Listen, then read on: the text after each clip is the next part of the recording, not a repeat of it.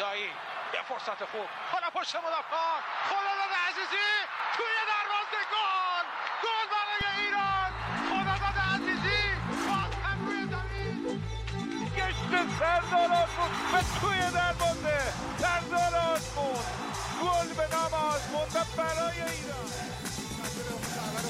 بزنه کریم انصاری گل توی دروازه کریم انصاری دروازه پرتغال باز علی دایی سام توپ توی دروازه اشتباه حرکت از کوچان نژاد فرصت برای کوچان نژاد توی دروازه گل برای ایران. Welcome back to another episode of Golbazan. My name's Sina and I'm joined by Arya and for the first time, Sahar. How are you both doing? Yeah, look, it's good to be back on and it was a great victory yesterday. And yeah, it's good to be joined by Sahar. Thank you so much for having me. We're very lucky to have you on, Sahar. I think, thank you. Obviously, Sahar is a former data analyst for the Premier League. We're very, very happy to have you on. I think before we jump into the episode, it'd be amazing if you could give a very quick rundown, introduce yourself to the audience. Sure.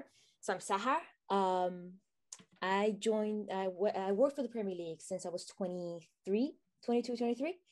And I started as a junior analyst and I was there for 3 years. Then I left for Barcelona. I left the country.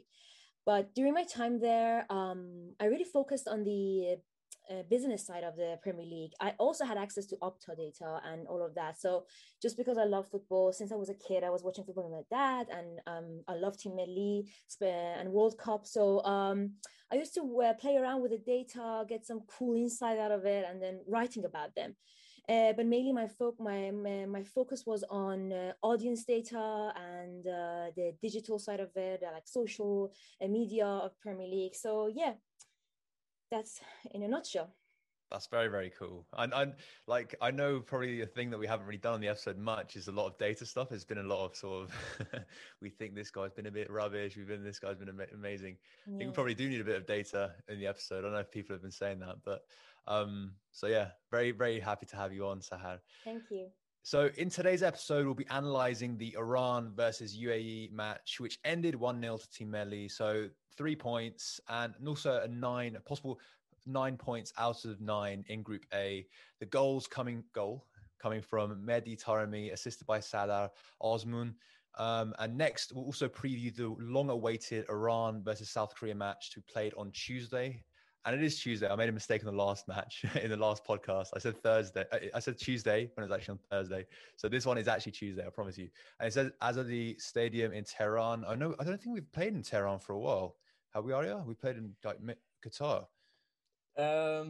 No. Well, we've not had fans in the stadium for a long time. Yeah. So I think the last time was against Cambodia a long time. And that was the last time we had female supporters in the stadium. So... And we'll have them again this time around, which is fantastic. Yeah, it'd be good to be on like home turf, I guess, finally. And we'll also have a short segment with Steve Hahn, Korean football journalist for Goal.com. Very, very happy to have him on as well. So I think it'd be best to just jump in, I guess. So firstly, Sahar, I'll start with you. On the lineup, were you satisfied with those who started? Obviously, we talked a bit on the previous episode about the possible lineup. Were you satisfied with who started?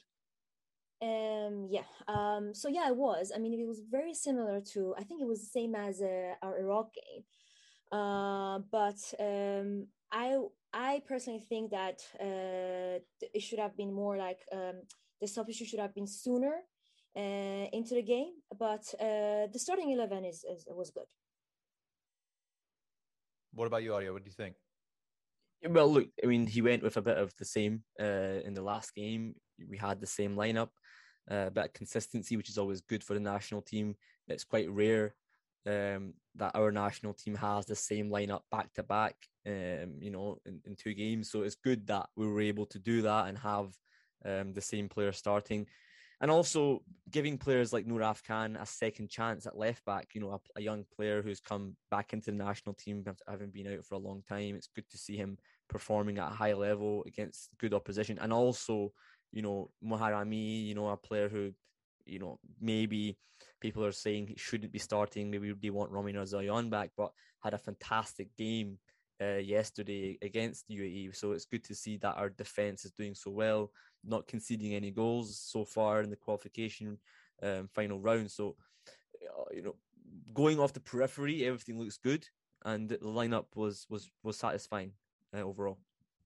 Yeah, I completely agree. I think Nur Afghan, it was a very, very good test for him. I think a very valuable sort of, I know he got subbed off. I don't know how many minutes he played precisely, but it was a very good test for him.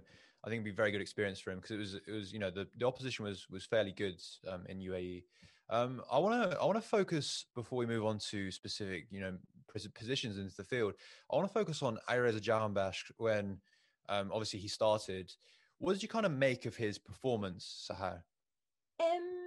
Well, he didn't perform as well as he did in Iraq game, and I personally think it's because at his club Feyenoord, he has been a sub for 2 times now, so he's been on a bench, and I think mentally that really sort of impacted him, and that's why maybe he didn't perform as well as he did in Iraq game. So that's my take. I mean, they're all professionals and playing in big teams, but in this game, I think that was one of the reasons he wasn't really doing his best performance. Yeah, it is a bit of a shame with Jahanbakhsh because we know how much quality he has, but he is quite, he does have those hit and miss sort of games. You don't really know which sort of Alireza is going to turn up, and that's the most frustrating thing, I think, because we know how much quality he has. I don't know, what did you make of Arya?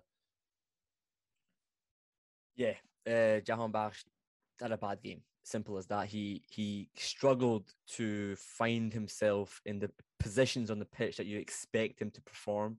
As a winger, you're always expecting someone like him to create chances and be able to provide Taremi and Osman with the goal scoring opportunities. However, that was very much the case that Taremi and Osman had to do it themselves, and that's not good enough. When Taremi and Osman have to do it themselves, it makes it very bad for the team as a whole because your only option to create chances is your strikers, which is not what you want. You want your midfielders, your wingers to be doing that, and he wasn't. So it's a shame because I do expect a lot more from him, and he was fantastic against Iraq. But we want consistency as a captain. We want consistency, and also we want someone who's willing to be a bit of a risk taker in the national team. And be able to provide everyone in the team with a lift for 90 minutes, which he just didn't do. It didn't do. Simple as that. And we expect more from him. But I'm sure he'll go back and he'll improve those mistakes. I'm going to add something here. I would say the same thing about Sardar Osman as well. I mean, he wasn't at his best either. I mean, and again, I'm going to go to that the mentality when he was sent off at Zenit and then his team lost. So I think he wasn't himself at all because we had so many good chances, but nothing happened. Taremi got red carded as well in the club. He came back, and that mentality is there. I guess it's very different for different players how they react to those sort of things. But one scored, one missed a penalty. So I think, obviously we'll talk about the 2 strikers in a bit, but I think moving on to the midfielders, so Ezzatullahi, Nourallahi, and Amiri, what did you make of their performance, Sahar? I think Ezzatullahi has proven himself so many times. He's a great midfielder and he's quite underrated. Nobody really talks about him. Amiri as well, a good playmaker and player maker, and Nourallahi. I'm not too sure about that. I didn't really see him in the game. I mean, for like Vahid Amiri, you would see that you could see him a lot. His name would have been was said by the commentator as well, but Nourallahi wasn't there. So I don't know. Maybe. That's my opinion, but I would like to see what you say, Mario. Yeah, no, I totally agree. Look, Nourallahi, he's not a good creative player. As simple as that. As a midfielder, he's a very good box-to-box player. He does help out defensively, and he does work very hard. And I think one of the reasons why Sarr is saying that is because he doesn't stand out as a player. You know, he doesn't do that. He doesn't stand out as a creative, but he does do the dirty work. And as a number 8 in a 4-4-2 in the place that he's playing on the pitch, that's kind of what you want from him. You know, you don't want him to be so expansive, but sometimes, like some of the fans were saying on the Twitter space, you want that creativity, and against a team like UAE, against a team like Syria or Lebanon, these teams are weak. Like, you know, we can't go into these games and be passive and try to just, you know, get a result. And as much as it was fantastic that we got the win, which is good, we still have to go out there and try and attack the game. And someone like Nurullahi, who is like, he does something fantastic on the pitch and then he loses the ball in a key area of the pitch, and you're scratching your head thinking, like, a guy like him, what happened to him 5 years ago when he was so good, he was scoring goals, and where is that progress now in his career? Where is that gone? You know, he stayed in Persepolis for too long. You know, he stayed there for too long, and he didn't take the chance to go to Europe, and this is what it's become. This is the result of him as a footballer.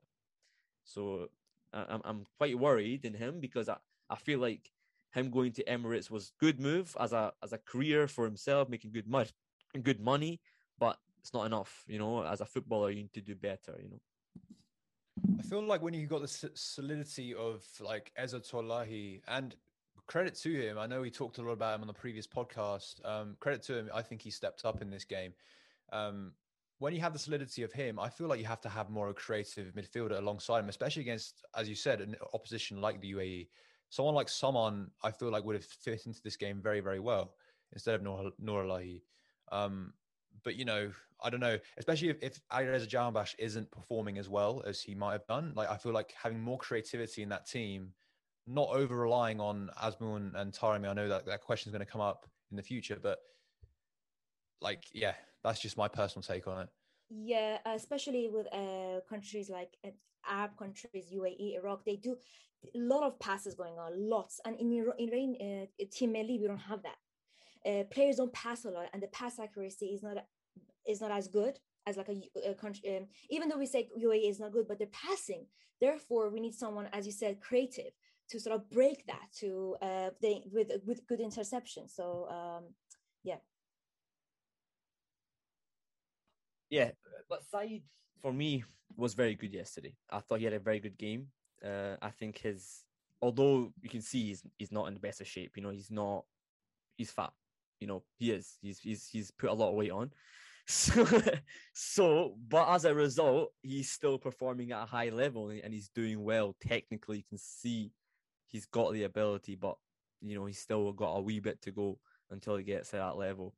And on Amiri, I think, you know, he gave what he could, but the pitch condition, has to be said, was really bad on this side of the pitch, and he kept slipping. You know, he kept falling down. It was quite funny. It was actually quite comical, because there was a few times where, like, he would fall down and the Emirati crowd would just start laughing. And it was like, it's crazy. Like, I've never heard a football crowd laugh the way they did over a guy falling down. So I don't know, it was just so comical to me that even happened, but it is what it is. You know, we won the game and they got us through it, which is important. But as I say, we expect more from the midfield. That's Saeed Ezzatullahi never coming on the podcast again. You've got to be honest. Like, he put the weight on. Simple as that. You know, he did, and he's looking good now. He's getting better, so it's good. All right, let's move on to the defense. So I think we did highlight Moharram. He had a very good game. I think he's turning into one of our most consistent players. I do very much enjoy watching him. I feel like he's one of the first names on the team sheet now, which, you know, he's come a long way, I think. So what do you think, Sarah, on the defense, and also, you know, Moharram in particular?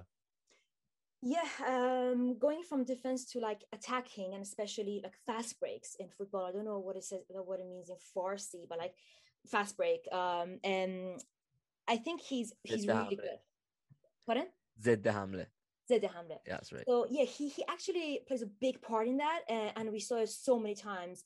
And he's been good, and yeah.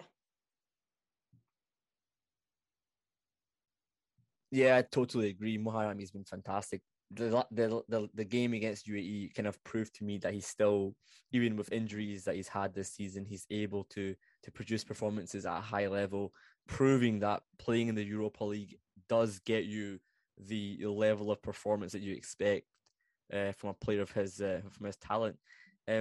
There is some rumors that he can go back to Persepolis at some point in this season. I hope that doesn't happen. I really want to stay in Dinamo Zagreb. I think they're a great club for him. He was really good. You know, his crossing was really good. Something he's not known for. You know, he's not synonymous for as a good crosser of the ball, but he seems to have improved that aspect of his game. And also just getting forward, you know, so well, contributing to the attack, always staying wide, defending really good one-on-one. Even as much as challenging in the air, you know, jumping high enough to make a challenge against players who are taller than him. You know, those kind of things are really impressive from a player of his stature. So I'm really impressed, and I think that the level that he's playing at is enough for the national team as a right back. So we have to talk about it. The Khalilzadeh red card incident. Sahar, what did you kind of make of it when it happened? I was so worried because the team wasn't in coordination. I mean, at the beginning, we can talk about that later, but lots of passes in the final third wasn't happening, wasn't being successful, and they would lose the ball immediately. And especially Noor Afghan, he wasn't being himself like he was last game. So when we had this red card, I was like, it's gonna be difficult to score, and they're gonna do a lot of them. They're gonna be a lot of fast breaks with UAE, especially with lots of passes going on, and players weren't sort of link up. Therefore, I was so worried. But then, obviously, he came back on the pitch. Yeah, I mean, it would have been like, when in my mind when he got sent off, I was like, just get a draw and that's it. You know, we get 1 point, we go to the next game, right? Because ultimately, if we had got a draw, we would have still topped the group anyway. So it wouldn't have actually made a difference. I was hoping we didn't lose the game, because obviously if we lose the game, we would have gone second place, which is what didn't happen. You know, obviously he came back on, and you know, I don't know if you guys heard what the UAE manager actually said after the game, his press conference. He said the fourth official came up to him before halftime and explained that VAR actually wasn't working for a period of the match. And then after the second half started, just 5 minutes before that incident actually happened, VAR started working again. So literally, Iran got very lucky that VAR was working during that incident. Otherwise, he would have been sent off, you know, without VAR.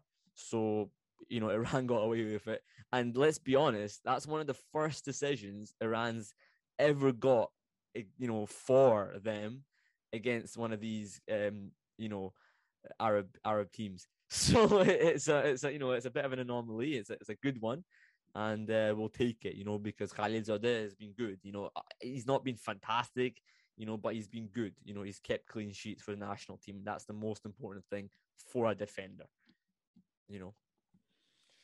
Classic Asian football right there, isn't it? Okay, so let's talk about Taremi's goal, obviously assisted by Sardar Azmoun. Well, it was a good goal, really. What did you make of it? Yeah, it was a great goal. It was a great goal. Unbelievable. And that's what Iran needed. And then that's kind of what Iran's doing just now when they're scoring goals. It's a bit of magic. It's a bit of creativity. It's a bit of imagination that comes from these star players. You know, it doesn't come from, you know, a simple cross or a simple set piece. The goals that we're scoring are very imaginative. They're very creative. And that goal was just unbelievable. You know, Azmoun Taremi, the way they link up, they're, as I think Bobak said on one of the podcasts, I don't know if you remember, he mentioned that, is it possible that Azmoun and Taremi are two of the best strikers that play together in the world? You know, how many strikers do you know that are a partnership and that play that good and have that much goal scoring or assists between them? There really isn't that many, like, in the world. It's a really interesting question. And then, you know, the other question that I've got on that, and Sarah, you can even comment on it, is the whole question of Ali Daei and Azizi. Once upon a time, we would have said that they're probably two of the best strikers Iran have ever produced as strikers, as a partnership. In my opinion, and maybe I wasn't born then to know, I'm only 24 years old, but as a 24-year-old even, I still believe that those two, Osman and Taremi, are two of the best strikers we've had as a partnership ever. If I'm being honest with you, I mean, the goal scoring record just proves it. No, I agree. I wasn't born. I mean, when Khoda Azizi and Ali Daei were playing, I was very young, and yeah, as well. But yeah, they remind me of. Is it bad to say Harry Kane and Son? It's like that kind of a partnership. I mean, yes, but I think am I on mute? No, I'm not. No, I completely agree, because look at this. Like, Osman and Taremi are ultimately both number 9s, and how many times do you see number 9s actually linking up? Normally, if you have a partnership, let's go to like Inter Milan, and you have Lukaku and Lautaro Martinez of last season. They're not two natural number 9. One of them is, Lukaku is, but Martinez is more like he's a bit of a second striker. He can move around. He's a bit more mobile. Osman Taremi are very kind of, they're up there. They don't really go anywhere else on the pitch, and the way they link up is unbelievable. We have two of the best strikers in the world. I've said it so many times in the podcast, I kind of feel like a broken record, but it is true. And yes, they didn't have a great game. They had a bad game against UAE by their standards, but they scored a fantastic goal. And ultimately, that's what counts at this level, is can you take your chances when it matters? Taremi had a fantastic second half. Unbelievable. I mean, the way he's able to carry the team, the way he's leading the team now. I said on the live Twitter space, on a human level, he's changed so much, Taremi, since moving to Porto. I think Champions League football has been such a blessing to him as a footballer, because he's able to now use that to be a leader in the national team, which is something I never expected from Taremi. I never expected him to be a leader in the national team, but he is now. Which is it's unbelievable. I'm really proud of both of them, because they're doing great things in Europe. Yeah, I think that game really solidified to me that he might even be like our best player at the moment. I think in my mind, like before it was probably Osman, or like maybe a few seasons ago Jahanbakhsh, but now in my mind it's solidified that he is probably our best player. It's quite interesting as well, because we got a question in from Hakan Manesh 1378 on Twitter, who said, "Are we relying too much on Osman and Taremi?" It's a very, very good question. Yes, and that goes back to one of your first questions about Jahanbakhsh.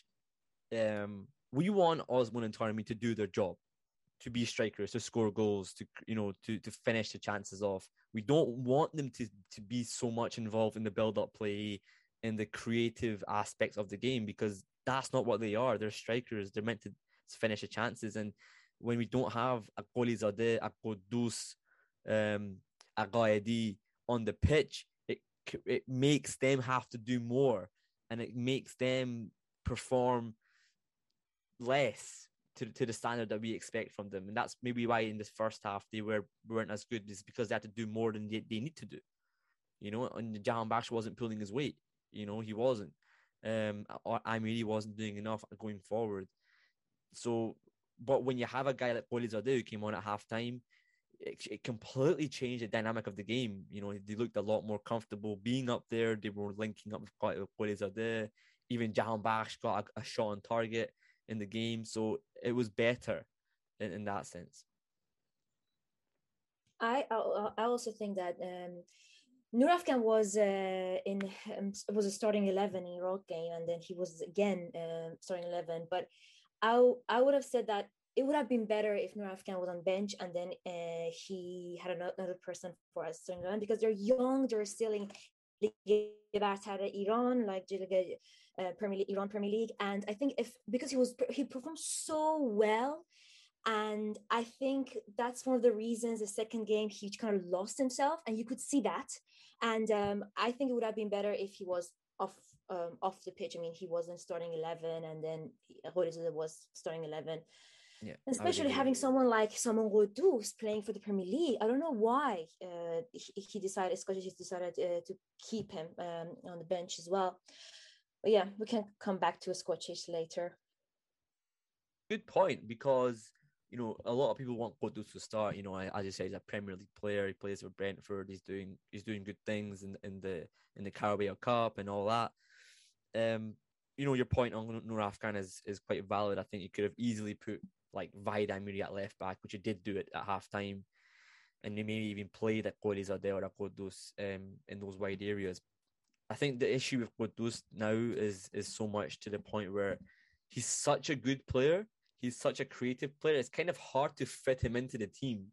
I don't mean that in a bad way. I mean it's almost as if like you want him to play, but at the same time you kind of can't play him because he does things that are great, but he also doesn't have that defensive output the way an Nurullahi or a Vahid Amiri does. So it might kill the balance of the team a little bit, but you want him as well at the same time because it gives you that creativity. So it's a bit of a dilemma for Skocic, but it's a choice that he's making, and he's winning matches, so you can't really go against his decision, but it is what it is. We have to kind of accept it. Well, I mean, South Korea would be a massive test for Skocic and obviously the team to see like how this formation, how this team, fares against real big opposition. So I think we should probably move on to South Korea now. And before we do, let's hear from Steve Hahn, Korean football writer for Goal.com, who gave his thoughts ahead of the match on Tuesday. Okay, I'm joined by Steve Hahn from Goal.com, writer for that website. How you doing, my friend? Hey, my friend. Thanks for having me. Glad to have you on. Of course, you've been on the podcast before. You're obviously a writer for Goal.com. Just give us a little bit about that. Yeah, I've actually been writing for Goal for a while now. This is starting 2008. I've been working for Goal, and wow, I can't believe it's already been 13 years. Really, this really went by like it's like 13 months almost. But anyway. Just do a lot of stuff for Goal, especially for the Korean edition. Mostly I write about the Korean players based in Europe and also abroad. That's sort of like my main work. And also cover a bit of MLS as well because I'm in the US a lot. And then, whenever the national team plays, it's, one of the things I do is I try to cover the, remotely at least to cover the, especially now with COVID and all this stuff, I can't really travel for work. So a lot of the things that I try to do ahead of the national team games is to report on our opposing teams. So, that's sort of like my my main work for Goal Korea. Fantastic. Okay. Obviously Tuesday is a game against Iran. You can see a big rival. If we played you guys in the last qualification for the World Cup, I was saying in the podcast, there's a lot of bite about the game. There was always a little bit of back and forth. What's changed from that South Korea team now since that last qualification? Since the last qualification, I mean, obviously the biggest thing is there has been a coaching change. It's kind of weird from an Iranian perspective, I guess, because when Iran played Korea in qualifying for 2018 World Cup, by the time, I mean, when Korea played Iran in Tehran, we had Uli Stielike as the head coach, and by the time Iran came back to Seoul to play Korea, we had a different coach. It was a domestic manager, Shin Tae-young, and now it's the Portuguese manager, Paulo Bento. He's trying to instill a bit of a different style of football for Korea. It's but that's not to say that Korea didn't try to play this way before. He's trying to encourage Korean players to play in a way that's a bit more organized in terms of going forward. Trying to play the ball out of the back. Sort of giving a structure to the way the Korea builds the attack. And obviously a lot of the Korean players, especially the defenders, many of them aren't used to playing that way. So there has been a lot of growing pain there. I mean, many people actually believe that this is the kind of football that's never going to work with Korea, but we'll only have to wait and find out if that's true. But Yeah, that's sort of been the dilemma with Paulo Bento. There have certainly been games in Korea played really well, and I do think that, you know, as tough as it was against Syria, Korea winning 2-1, but parts of that game, Korea actually looked really good. And, you know, in other parts of the same game, they didn't look so good. You know, defensively, they were a little shaky as well. And going forward, they created a lot of chances, and that's what you want to see at home. So in terms of that, I think the criticism is quite heavy right now on the national team because of how tough it has been to win these last two games, and especially failing to beat Iraq in the first game was a bit of a heartbreak as well. But 7 points from home out of 9, not the worst result, obviously. Have 5 points ahead of third place. They're in a pretty decent situation, I guess. But, you know, this game at the Azadi is obviously it's going to be a big one, because you lose this game, it sort of becomes a brand new ball game in terms of winning the first two places, and if you win it, it's certainly the best case scenario for Korea. Yeah, definitely. Of course, you're speaking about the results they've had, 0-0 against Iraq, 1-0 win against Lebanon, and of course the 2-1 victory against Syria recently. Going from those matches into this game on Tuesday, how do you think the confidence of the team will be?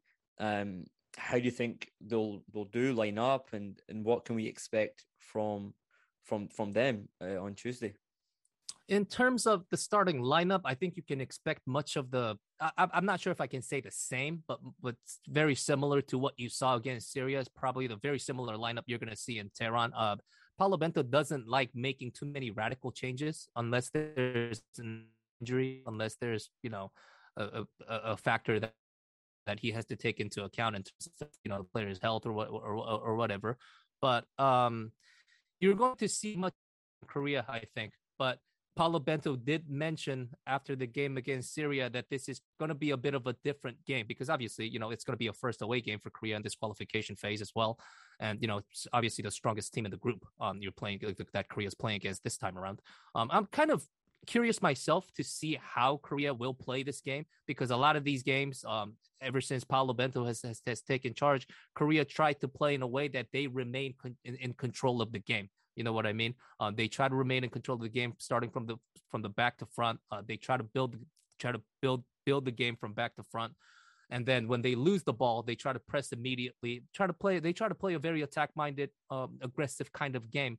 We'll see if they can do that against Iran in Tehran. Obviously, I believe the last competitive game Iran lost at home was back in 2012 or something like that, which is immensely impressive. So we're just going to have to wait and see. I do think that the fact that it won't be they won't be playing in front of a full capacity in terms of, you know, the crowd for the Iranians. I do think that will work to Korea's advantage, but how much of a factor that will be, I'm honestly not sure, because they did play in front of an empty stadium, an empty stand in North Korea as well, and I believe in Lebanon in the previous phase of qualifying too. But the results haven't really turned out in Korea's favor, so we'll see. Yeah, for sure. And on that, then, what is your prediction for the match? You know, I do have my own podcast in Korean that I host, and on that podcast I did predict a very tightly contested but a 1-0 win for Korea, but that was just to make myself feel better a little bit, to be honest with you. And I do think that this game, it'll be a pretty open game in terms of, you know, what kind of result we can get from this game. I do think it'll be a very tight game in terms of how the game will be played, as any game against Iran for Korea. But I think anything's possible, from a 1-0 win to a very convincing win for Iran, like a 2-0 win or something like that for Iran as well. I do think that Iran, they have to be favored. They've been the better team so far in qualifying. They've been a better team than Korea over the last decade as well. I'm going to have to admit that as well. And, you know, Iran, they've got players up front. I mean, you know, when we talk about Korea, we all like to talk about Son Heung-min, who has been a fabulous player for Tottenham Hotspur. But, you know, with Iran, you have Sardar Azmoun, who has been the top scorer in Russia. You do have Mehdi Taremi, who was the top scorer in Portugal. And you also have Cahan Bakshu, who has been a top scorer in Dutch league. And those are three very competitive leagues in Europe. And, you know, when you combine that with the fact that those guys can actually play as a team, And at the back, they have a very good defensive team that I was actually quite surprised that, because I was predicting if Carlos Queiroz leaves Iran, they won't be the same defensive team that they were, but they still look like the same defensively solid team that I've been seeing over the last decade. So that's quite impressive. And ever since with Skocic, it seems like they've been a better team going forward as well, which is what makes it that much more impressive. So if I have to pick a team that's favored to win this game, the objective part of me says it'll have to be Iran, but it's going to be a tight game, and I'm actually quite excited, and I'm looking forward to it.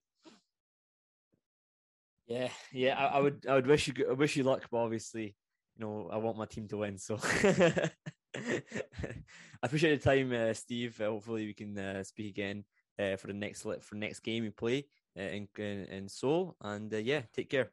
Appreciate it. Thank you. Best of luck to you guys. All the best. All right, let's talk about Iran, South Korea being played in the Azadi Arena. So, how can we expect the team to line up, Arya? I don't think there'll be a lot of changes made in this game. I think there's a couple of changes that Sahar I mentioned. I think Nouraf Khan will probably come off for this game. I don't expect him to start at left back. I would expect there to maybe be a change in the wide areas. Maybe Vaidai, when he goes to left back, maybe you bring on Aqoli on the wide right position. Maybe you're shifting Jahanbakhsh to wide left. I would not expect Qudus to start this game, if I'm being perfectly honest with you. I just don't think he will. However, he maybe would come on at halftime or in the second half. I don't really see many changes. We've got a couple of fan questions we'll come to it later on. People saying, should Majid Hosseini start for Khalilzadeh? Personally, I don't think Kanoni is going to get benched. I think Kanoni had a fantastic game against UAE, just to mention that. I thought he was really good. But I don't think Majid will start. And I just think it's a bit of a shame because he's a young player, but I don't really think that it's going to be many changes.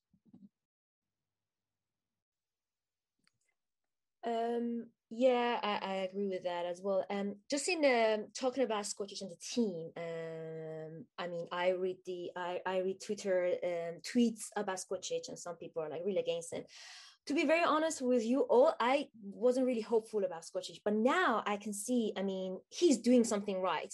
And what lacks is that not a lot of training, and as well as lots of weak passes, like as in not weak, but unsuccessful passes. And that's just because the team has to come together, and they haven't played for a long time. They don't know each other as much, and a lot of more training is needed. But in Skocic defense, I think he, for example, in the first half, he with the Nouraf Khan Gholizadeh, the sub, he saw that and he made a change, and it really affected the performance.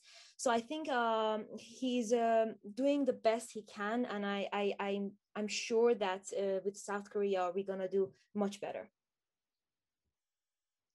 Yeah, I think what's really interesting is that South Korea obviously only narrowly beat Syria in their last game. I think they were 1-0 down, and then they came back to win it 2-1. So, like, what does that mean basically for Iran going into this game? Yeah, it's an interesting one because South Korea have been quite poor. They have, by their standards, beating Syria. They scored an 89th minute goals through Heung-min Son, which is obviously their best player. I'm expecting a tough game though, even though it's at home, even though there'll be fans in the stadium. I think there'll be roughly about 5,000 fans in the stadium. I still expect a tough game. I expect an opponent that's not going to be the pushover that Iraq was, the pushover that maybe even Syria was. And I don't think they're going to give us that many chances that UAE gave us. But I also feel like we can beat them.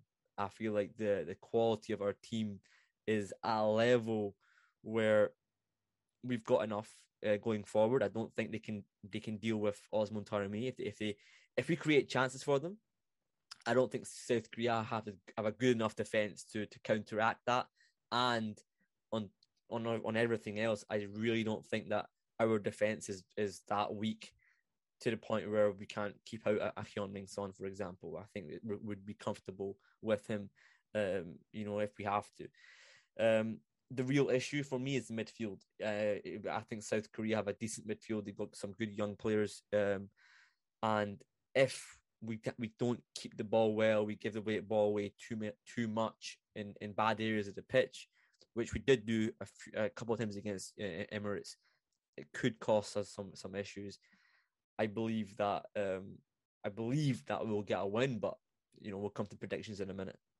But just to point it out, there are no games for the Porto or final or for Jahanbakhsh and Taremi, as well as the game is in Azadi. So these are really important as well to take into account. So that's why I'm confident that we're gonna perform better than how we did yesterday, Thursday. So what are the sort of key things to victory in this game? Obviously, we talked a little bit about the change of lineup, maybe, and you talked about the midfield. Is there anything else? Yes. For me, the most important thing is the team work hard, like really genuinely knuckle down and work hard. Some of the guys on the Twitter space were pointing out sometimes they were getting a little bit lazy and they were being a little bit overconfident, and they were trying a little fancy flicks and all the tricks and all that.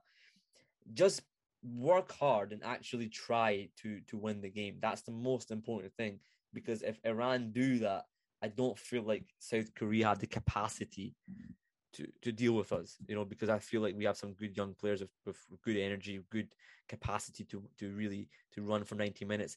I don't think South Korea have that, in my personal opinion. And if we do produce that level of energy for a long time during the game, I think we can blow past South Korea as far as I'm concerned. But you can't underestimate the South Koreans, Yeah, for sure. All right, let's talk about predictions. Sahar, what do you think the game will end in? 2-1 Iran. Okay. What about you, Arya? Yeah, I mean, that would be interesting if we can see the goal for the first time. I would not be surprised though with the quality they have going forward. I believe it will be a low scoring game. I think it's going to be a 1-0 to Iran. Maybe a 1-1, depending on, if we make any more defensive mistakes or give the ball away in bad areas of the pitch. As I said, but I believe 1-0 victory. I agree with you, Arya. I think probably 1-0, and if there's a defensive mistake, Heung-min Son will take full advantage. Yeah. Like he is so prolific. He's probably the most prolific finisher in the Premier League, I would say. Thing is, there's a lot of tension going into this game because obviously from the Carlos Queiroz era, there was so much rivalry between Iran and South Korea. There was always that kind of fight about these matches, that there's always a little bit about it, and there's going to be a red card here and there. You never know. So I'm expecting something to go down on Tuesday, So let's just be a little bit, careful, because we have some players like Khalid Zadeh, like Noor Afghan, who are prepared to go in for a tackle, and the South Koreans are no slouches either. So it's going to be a bit of an interesting game. I think it will be a feisty affair. Yeah, for sure. So before we wrap it up, let's go to the fan questions, Arya. Yeah, one sec. One sec. Hold on. My phone just switched off. Oh no. All right. Okay. Yeah. Fan questions. We'll go with the first one with one of our guys, Aryo Hadi. He asks, who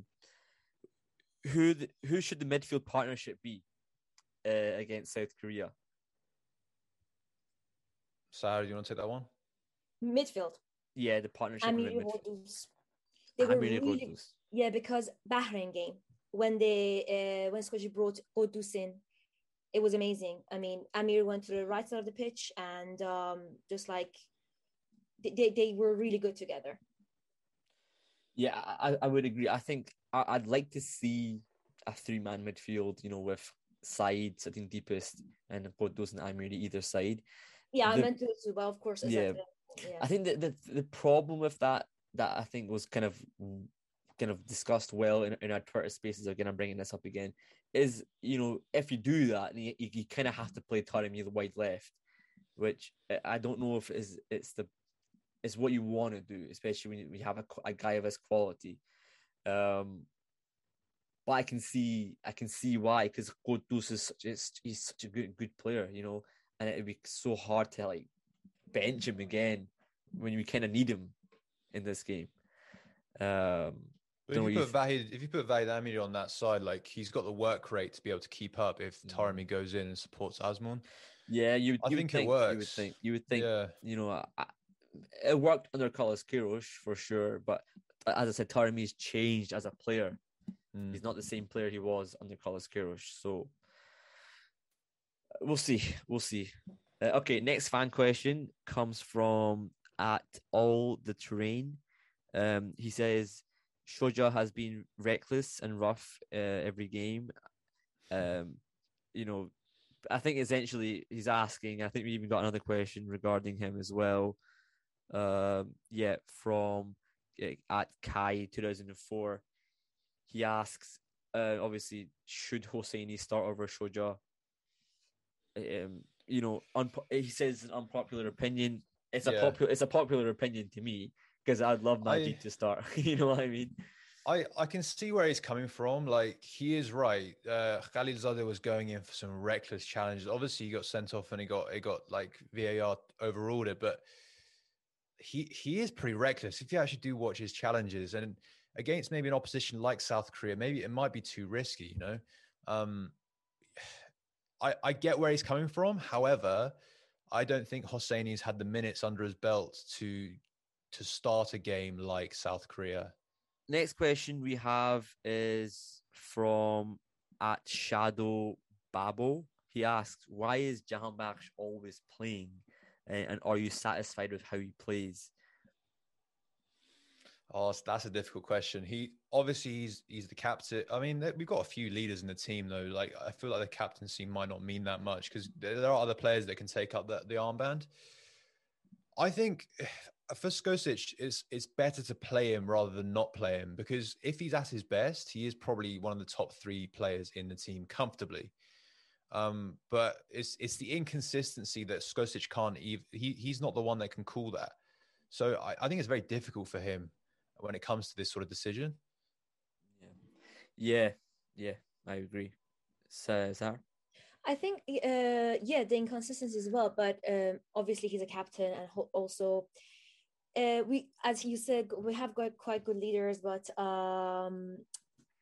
he should be substituted when he's not performing well, like the other game, Thursday game. So if we do that, it's fine to start with him. Obviously, he's a captain. I think Jahanbakhsh, the thing with him is, like, he's actually a very hard-working player. He does work very hard. He gets back and he helps out defensively, and that part of his game is very good. He is he's industrial. He'll do the work, but what we're complaining about, or what we're criticizing him for, is the other side of the pitch. Is the product, the end product? Is he actually creating chances? And for me, I'm a huge Ali Qolizadeh fan. I'm also a huge Jahanbakhsh fan. I'm actually a huge Team Melli fan in general. I don't have a grudge over any player, but for me, Ali Qolizadeh is a guy who should start, in my opinion. He's been fantastic when he has played. He had one maybe bad game against Syria. Other than that, he's been fantastic against Iraq. The last time we played him in June, he was brilliant. I hope he does start against South Korea. I think he can cause him a lot of issues. But we'll see. We'll see what happens. Okay, a couple more questions. If we haven't answered your question, by the way, it's probably because we've either answered it or we spoke about it in the live spaces. And if you don't answer your question, you can also ask it in the live spaces when it comes up before the game against South Korea. One more question. We got a question comes from Persian Lion 80 on PersianFootball.com, the forum. He asks, why didn't we see Qaedi come on in the last game? Well, Qaedi is a striker. I don't think we needed him. Taremi and Azmoun were there. Yeah, I would agree. You know, we needed to I win mean, the game. what would I don't think he's needed. I mean, he wasn't needed, but he could be a good sub. I mean, like at the beginning, like minutes, let's say 57, 58. But when we have Sarah Osmond duo, I mean, Yeah, I mean, you can't he can't replace either the front two strikers. I mean, the only ones he could maybe come on as a like he could maybe try play out wide, but it's not really like his sort of position. So like either he tries to add different versatility to his game where he can play out wide and support. But even then, like you're competing with Rolizadeh, you're competing with Torabi. I mean, I think he's a quality player. Don't get me wrong. I really like him. His time will definitely come, but you can't like displace Osman and Taremi. The question I've got for you guys, myself, is actually regarding the goalkeepers. You know, for me, it's very clear that Behrman should be number one. I think it's very clear. You know, 5 clean sheets in a row now. Sorry, not 5 clean sheets in a row, but he's had a lot of clean sheets recently for the national team. What do you think is the reason why, in that regard, people are still wanting Abuzadeh to start? Because I was on his profile and transfer market, and he's been doing so well, and I think he should get a chance, and he has proven himself so many times. I mean, he had. I followed him when he was in Marítimo in Portugal league, Premier League, and he really saved the team. So the reason they want to see him, because obviously I think it's also because he's Abuzadeh's son, and it's like Abuzadeh was one of the best goalkeepers of all time for Iran, and we want to see him in Team Melli, and personally, I do like to see him as well. I mean, I think he's a very good goalkeeper. He should be given a chance. Yeah. What do you make of that, Sina? I mean, obviously, look, Behrman's not actually made any mistakes, so there's not like a reason to drop him. But do you think bringing Abuzadeh in would either improve the team, or do you think it was just because? You know what I mean? I think, firstly, we're very fortunate that we have 2, if not 3, if you include Niazman, goalkeepers. And they're both, like, all 3 of them play in Europe, right? So it's very, very good competition. And he might have already improved the team. If Behrman's seeing, you know, Abuzadeh challenging, he might improve his own game. I'm still on team Behrman because he offers more than Abuzadeh going forward, if that makes sense. His placement when it comes to the counterattacks is really powerful, and it's helped us get a few goals in recent games. Abuzadeh obviously doesn't have that as much as Behrman in his game. Nevertheless, he's a better shot stopper in my eyes. So it's difficult to weigh out. I think they're both quality, don't get me wrong. I can't remember who it was who commented on Twitter, but they mentioned that, you know, Abuzadeh has that kind of fantastic passing range. He's a really good ball playing goalkeeper. Behrman, he's great with his hands. He can throw the ball really far. Different points of distribution. One of them with their feet, one of them with their hands. However, you know, there's a couple of times against UAE where under pressure, we're giving the ball away in tight areas, we're giving corners away, and it comes from passages of play within the goalkeeper's area. Maybe you could blame the defenders, maybe you can blame Behrman. In my opinion, I would like to see them getting alternate, you know, maybe a little one game he plays one game he plays other one. However, goalkeepers, we all know it's all about consistency, and it's not a position you want to chop and change too much. Maybe against Lebanon, for example, we'll play Abuzadeh, for example. You know, maybe, but I just don't see it happening. And I think people just need to accept that Behrman is number one for now. Maybe he makes a big howler and, you know, Abuzadeh comes in, but it is what it is. I think we'll see him be number one for next game. I think he has to be careful though. If he does make a mistake, the replacement is very, very easy. Yeah, his position is up for some some grabs. It's a very easy decision to make, I think. And he's made mistakes in the past, not just for Team Melli, but in club football as well. So he's got it in him. He hasn't made any mistakes so far, touch wood. So we'll stick by him. That's the only final questions? Yeah, that's it. All right, sweet. Well, thank you so much, Arya and Sahar, for joining me on this episode. And thanks again to Steve Hahn from goal.com for telling us all about South Korea. Don't forget, we'll have an article before the game on our website. And also, we're going to be doing a live Twitter Spaces before and after kickoff on Tuesday. Stay tuned and follow us on all social media and podcast platforms. Thank you again, Arya and Sahar, for joining me. And from me, Sina, I will see you later. Enjoy the game.